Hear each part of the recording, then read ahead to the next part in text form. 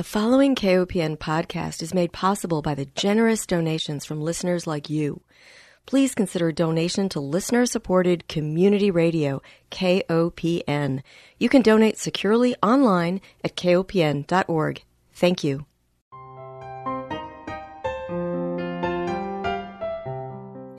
Hi, welcome to Food Sleuth Radio, where we help you think beyond your plate. I'm Melinda Hemmelgarn, a registered dietitian and an investigative nutritionist on a mission to connect the dots between food, health, and agriculture and find food truth. And I am absolutely delighted to welcome my guest today, Dr. Jennifer Smilowitz. She is the Associate Director of the Human Studies Research Program for the Foods for Health Institute at the University of California at Davis.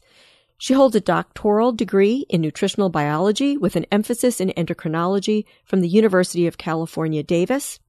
She has investigated the relationships between diet and the environment on breast milk and infant health.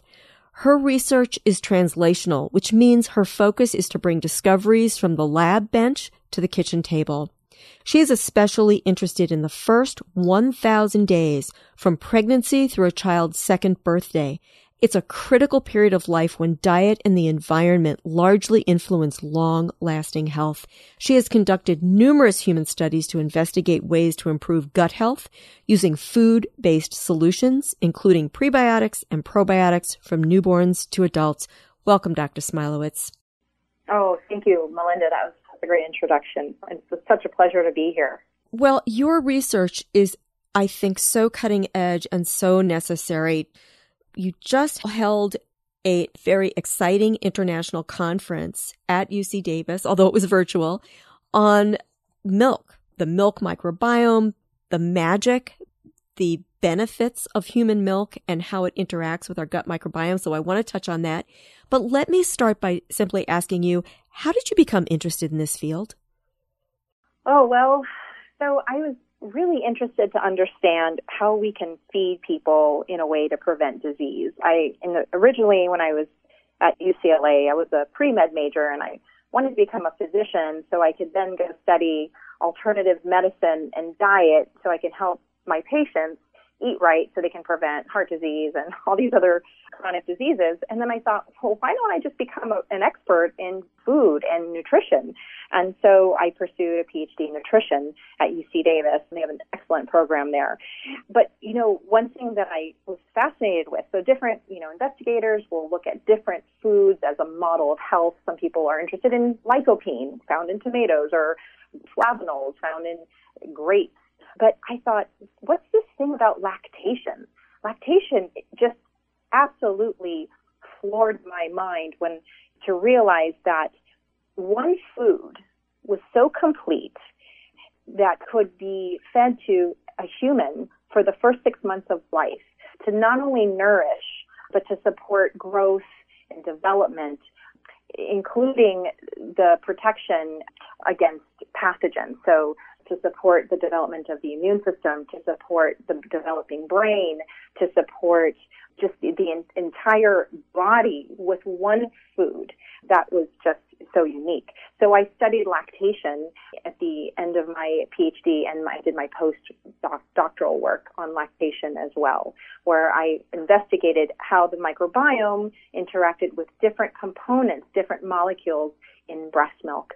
And then I applied that knowledge to other ages, including weaning ages and pregnancy. Well, the microbiome is probably the most exciting area of nutrition research, certainly in my career, in terms of being a game changer. And the idea that what happens in our gut has such far-reaching effect. And your study of the first 1,000 days, now we're taking a look not only at what happens during pregnancy, but what are we feeding our children and what happens in the gut that is going to predict long-term health. I wonder if you can talk a little bit about the very special relationship between mother's milk and the infant gut microbiome. Absolutely. That is the most critical piece that people are missing when they're thinking about alternative sources of milk, like infant formula for infants. Human milk is so unique it not only delivers nutrients to support the growth of the infant, but it also delivers these bioactive compounds. Now, what is a bioactive compound? It's a molecule that does something, targets a function in the body that is not related to nutrition. So, for example, human milk is chock full of signaling molecules, hormones, antibodies, growth factors, antioxidants, white blood cells, enzymes, flavor molecules, but also a large proportion of these complex carbohydrates called human milk oligosaccharides, or HMOs. Now, HMOs are abundant in milk as much as protein, but they are not digested by human babies or human adults. They're just not digested by us. So what do they do? If they're so concentrated in human milk, why would the mother spend her time and energy? Why would her body make them if they're not used by the baby? And more than 15 years of research at UC Davis by my colleagues and myself have discovered that there is this really unique relationship between human milk oligosaccharides and a group of protective or beneficial microorganisms that we call the milk-oriented microbiome, or MOM. And I wrote about this in a cover piece in The Scientist this June, which summarizes the relationship between breast milk and the microbiome. Now, what we found is that when babies have MOM, and specifically a group or species of bacteria that belong to the genus Bifidobacterium, these specific species of Bifidobacterium have the ability to consume, digest, and metabolize and utilize these human milk oligosaccharides and thrive. Now, we have found, unfortunately, that in the last 100 years, in developing countries, babies are missing specific strains of Bifidobacterium, and one is that we have studied is Bifidobacterium infantis, or B. infantis. We've studied other bifidobacterial strains or species that consume human milk oligosaccharides, but none are like B. infantis. And we found that there's an absence or a reduction of B. infantis in babies in developed countries. So resource-rich countries like Europe and that are in Europe and in the U.S. and Canada. And so it begs the question, what's happening? What's causing the reduction or the disappearance of B. infantis, which is protective? And so we think it has a lot to do with the medical practices or the consequences of medical practices that also save lives. B. infantis is basically sensitive to antibiotics. B. infantis is not passed from mother to baby during cesarean section delivery. And B. infantis is not fed by anything that's found in infant formula. So we're seeing that babies have a decline of B. infantis, and we're also seeing at the same time an increase in allergic diseases, including asthma, allergy, and atopy. Well, in preparation for this interview, I went online and did some research and found that 1 in 3 babies in the United States are born via C-section. And so not only are they not getting the seeding of their infant microbiome through the vaginal canal, but many times it's my understanding that they're also exposed, or they could be exposed, to antibiotics. So I'm wondering what is going on in hospitals that can be affecting this large amount of dysbiosis or gut ill health that we see in the United States. Yeah, it's a really excellent point. I mean, I think the one thing I wanted to emphasize before I address that question is that why is B. infantis so beneficial? So when it consumes the human milk oligosaccharides and thrives, it outcompetes pathogens, the potential pathogens, and it dominates the infant gut as long as it's consuming human milk oligosaccharides. Now, when antibiotics are introduced to infants, it wipes out B. infantis, and then it provides this ecological niche, or this like open, available territory for other microorganisms to thrive or grow, and B. infantis may not have an edge in that particular instance. same with mom. So say mom takes antibiotics. Say she takes antibiotics for acne. Say she's not even in the hospital, but she just takes it routinely. Or some people push for antibiotics if they feel ill, and maybe the doctor will prescribe it even though they know it's just a virus and it wouldn't even work on the virus. But so people are taking it, and I think there's an overuse of antibiotics in the hospital and also out of the hospital, and that's affecting both infants, because if you're feeding antibiotics directly to those infants, and also to the parents, to the mothers that are passing their microorganisms down to their infants, rather than pass the infantis or other bifidobacterial species to her infant. If she's taking antibiotics, now she's passing potential pathogens that were thriving after a succession of antibiotic therapy. So we have an opportunity. As adults, we talk about the adult microbiome and then the infant microbiome. At the infant microbiome, we can still influence it in terms of, seeding it to have a healthy environment. Once we get to be adults, probiotics really don't have the same effect as they do on the infants. I don't know if you want to touch on a little bit of that. I think it's interesting. Maybe our listeners would want to know the difference between the infant microbiome and the adult microbiome in terms of the ability of probiotics to really influence it long term. It's an excellent question. So adults have a very stable microbiome in their gut, and it means it just doesn't change easily. We've had our microbiomes for years and years, and those microorganisms have occupied the territory or ecological niche in the gut, and have been there, have been consuming the diet that we've been consuming, and sort of camped out. And so there's not a lot of space for new microorganisms to come and sort of take residence. And so what adults may do is they may take a probiotic, and then it may just kind of, as long as they're continuing to take a probiotic, you'll see it in their stool. Whether or not it takes residence is the question, because as soon as an adult stops taking a probiotic, then we see a disappearance of those specific microorganisms. So it seems like probiotics in adults don't really work like we hope that they do. Part of it is because there's already this ecological niche filled with other microorganisms. And also, when you consume a probiotic, you also need to feed it its specific food in order for it to thrive. But it's got to be unique for that specific microorganism. When we consume prebiotics, these are basically food for microorganisms. Most prebiotics feed kind of all beneficial microbes. So if you're consuming a specific probiotic strain and you want it to flourish, you have to feed it. But it turns out you're also going to end up feeding all the other microorganisms that are there, because there aren't any really selective prebiotics that are there for specific microorganisms, except when we're talking about human milk oligosaccharides. Now, human milk oligosaccharides in human milk is actually a prebiotic. It feeds only a few microorganisms really well, specifically those that belong to the genus Bifidobacterium. Now, infants, they're born almost with what we would say a quite a sterile intestine, where not very many microorganisms are taking host. They are through time, but in the beginning, the infant is delivered and acquires microorganisms from mom's vaginal canal and also her colon, right through the passing of basically a vaginal delivery isn't sterile, right, but is exposed to some microorganisms from mom.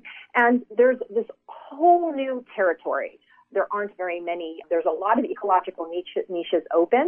And so microorganisms they have space and they have resources to kind of fill that niche and sort of, like I said, camp out. But as long as HMOs are being fed to the baby and then to Bifidobacterium is happy and will start to consume its food. Potential pathogens, the microorganisms that we consider deleterious that cause inflammation, they are not able to consume HMOs. So they are outcompeted by Bifidobacterium that do consume HMOs in breast milk. Yeah, what a beautiful relationship there. We need to take one break because we're halfway through. And so I just want to remind our listeners, if you're just joining us, you're tuned into Food Sleuth Radio. We are joined by Dr. Jennifer Smilowitz. She is the Associate Director of the Human Studies Research Program for the Foods for Health Institute at UC Davis. And she has a particularly wonderful understanding and research history with the infant gut microbiome and probiotics that work. So I love that the infant microbiome is malleable. We can colonize it with beneficial bacteria.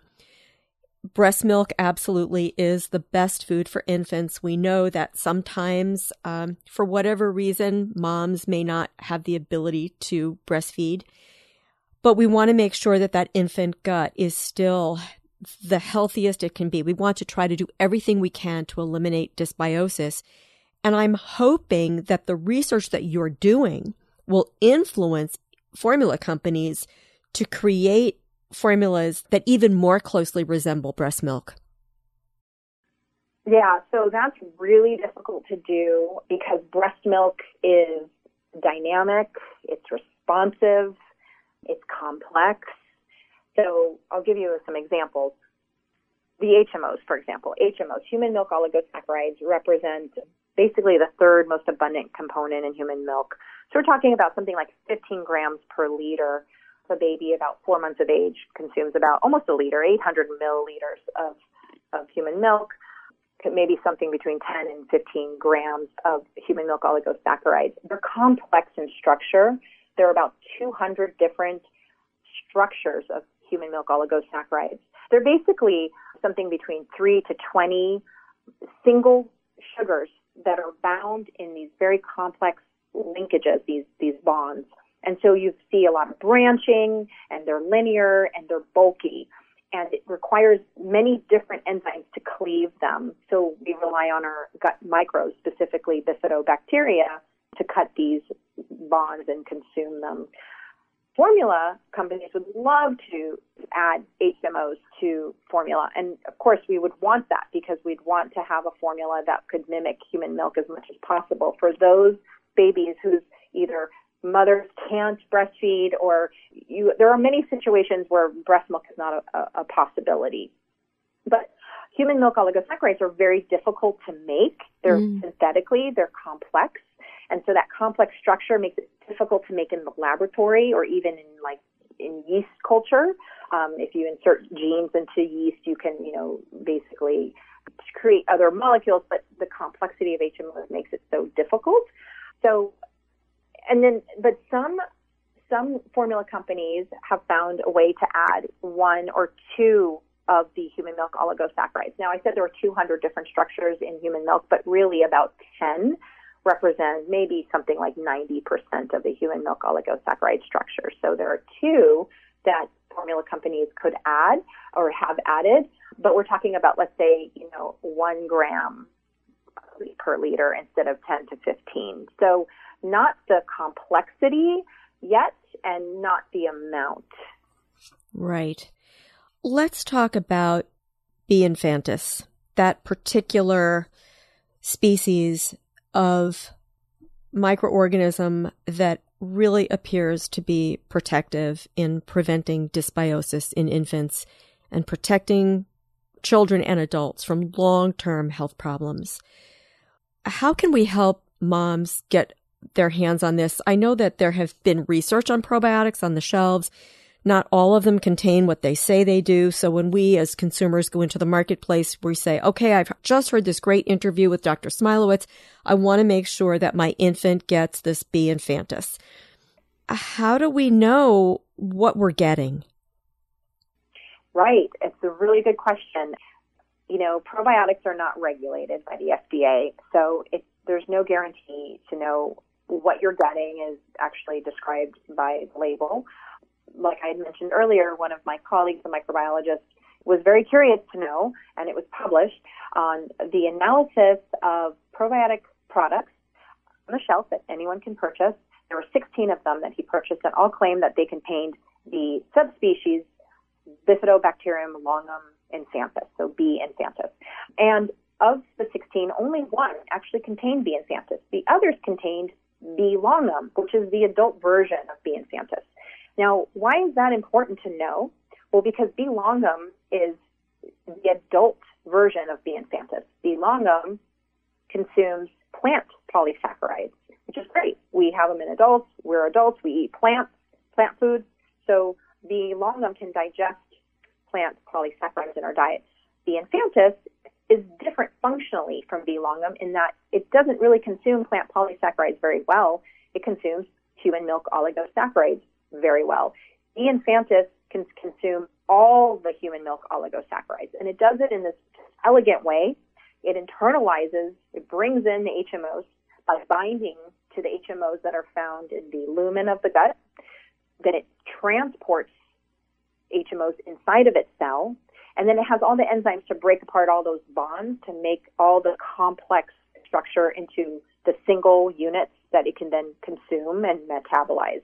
And as a result of consuming human milk oligosaccharides, B. infantis produces, as a byproduct, short-chain fatty acids, these little acids called acetate and lactate.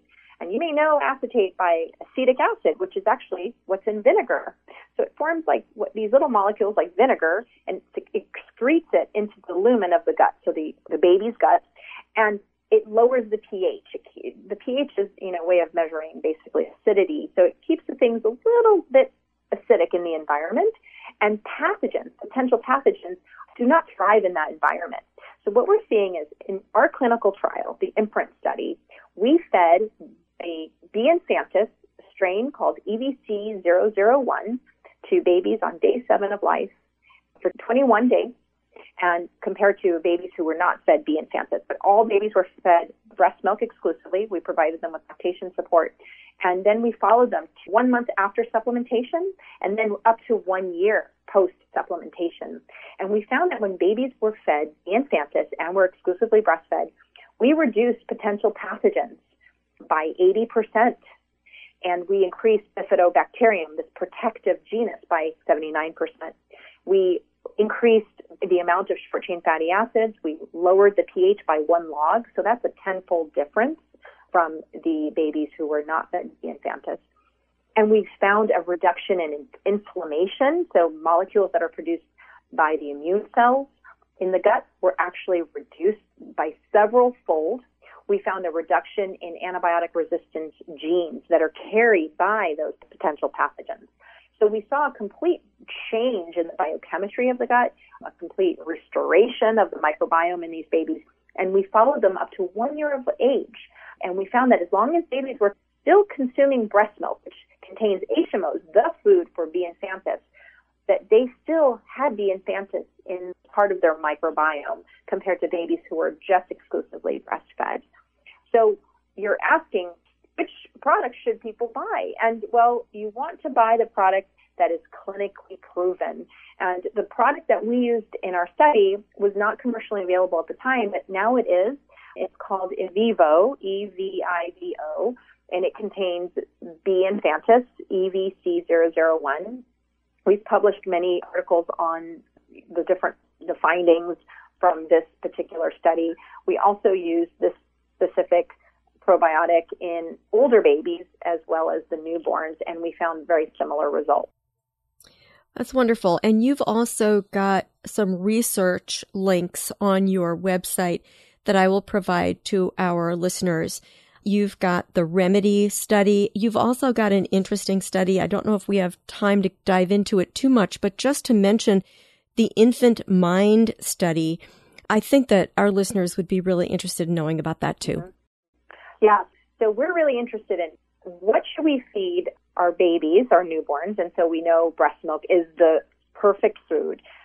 Nothing more than breast milk in the first 6 months of age. We know that babies of developed countries have a loss of B. infantis, which is naturally or has evolved to consume HMOs to protect the baby, to reduce inflammation, and to educate the immune system, which 80% of the immune system lives in the gut. So we're hoping that babies are now their microbiomes will be restored with B. infantis along with breast milk, which feeds not only baby but B. infantis.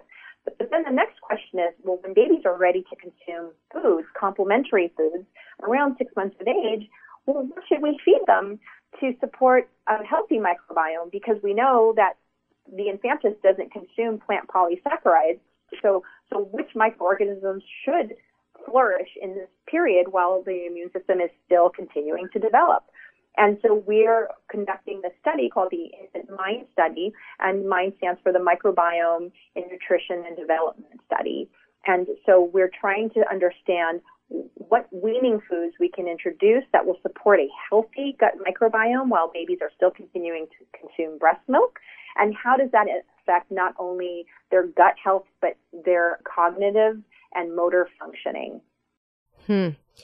Yeah, and we should talk about that because so many processed foods they're cheap at the counter, they're cheap at the checkout, but they really have a cost in terms of overall child health and not nourishing the gut.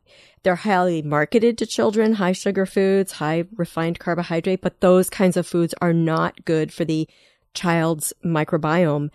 So what kinds of weaning foods would you say should definitely be on a parent's list? Right. It's a really good question. I think that what's really important is to focus on the matrix of food. We learn a lot about the matrix from lactation. So breast milk is a matrix.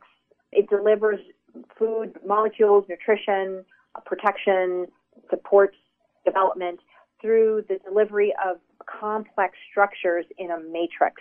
And so you really want complex foods to be consumed not only in the first 6 months of life with breast milk, but you also want to consume solid foods that also contain a matrix. So I would highly recommend early foods would include whole foods, fruits, vegetables, legumes, less processed, but very diverse and complex in structure, specifically plant structure.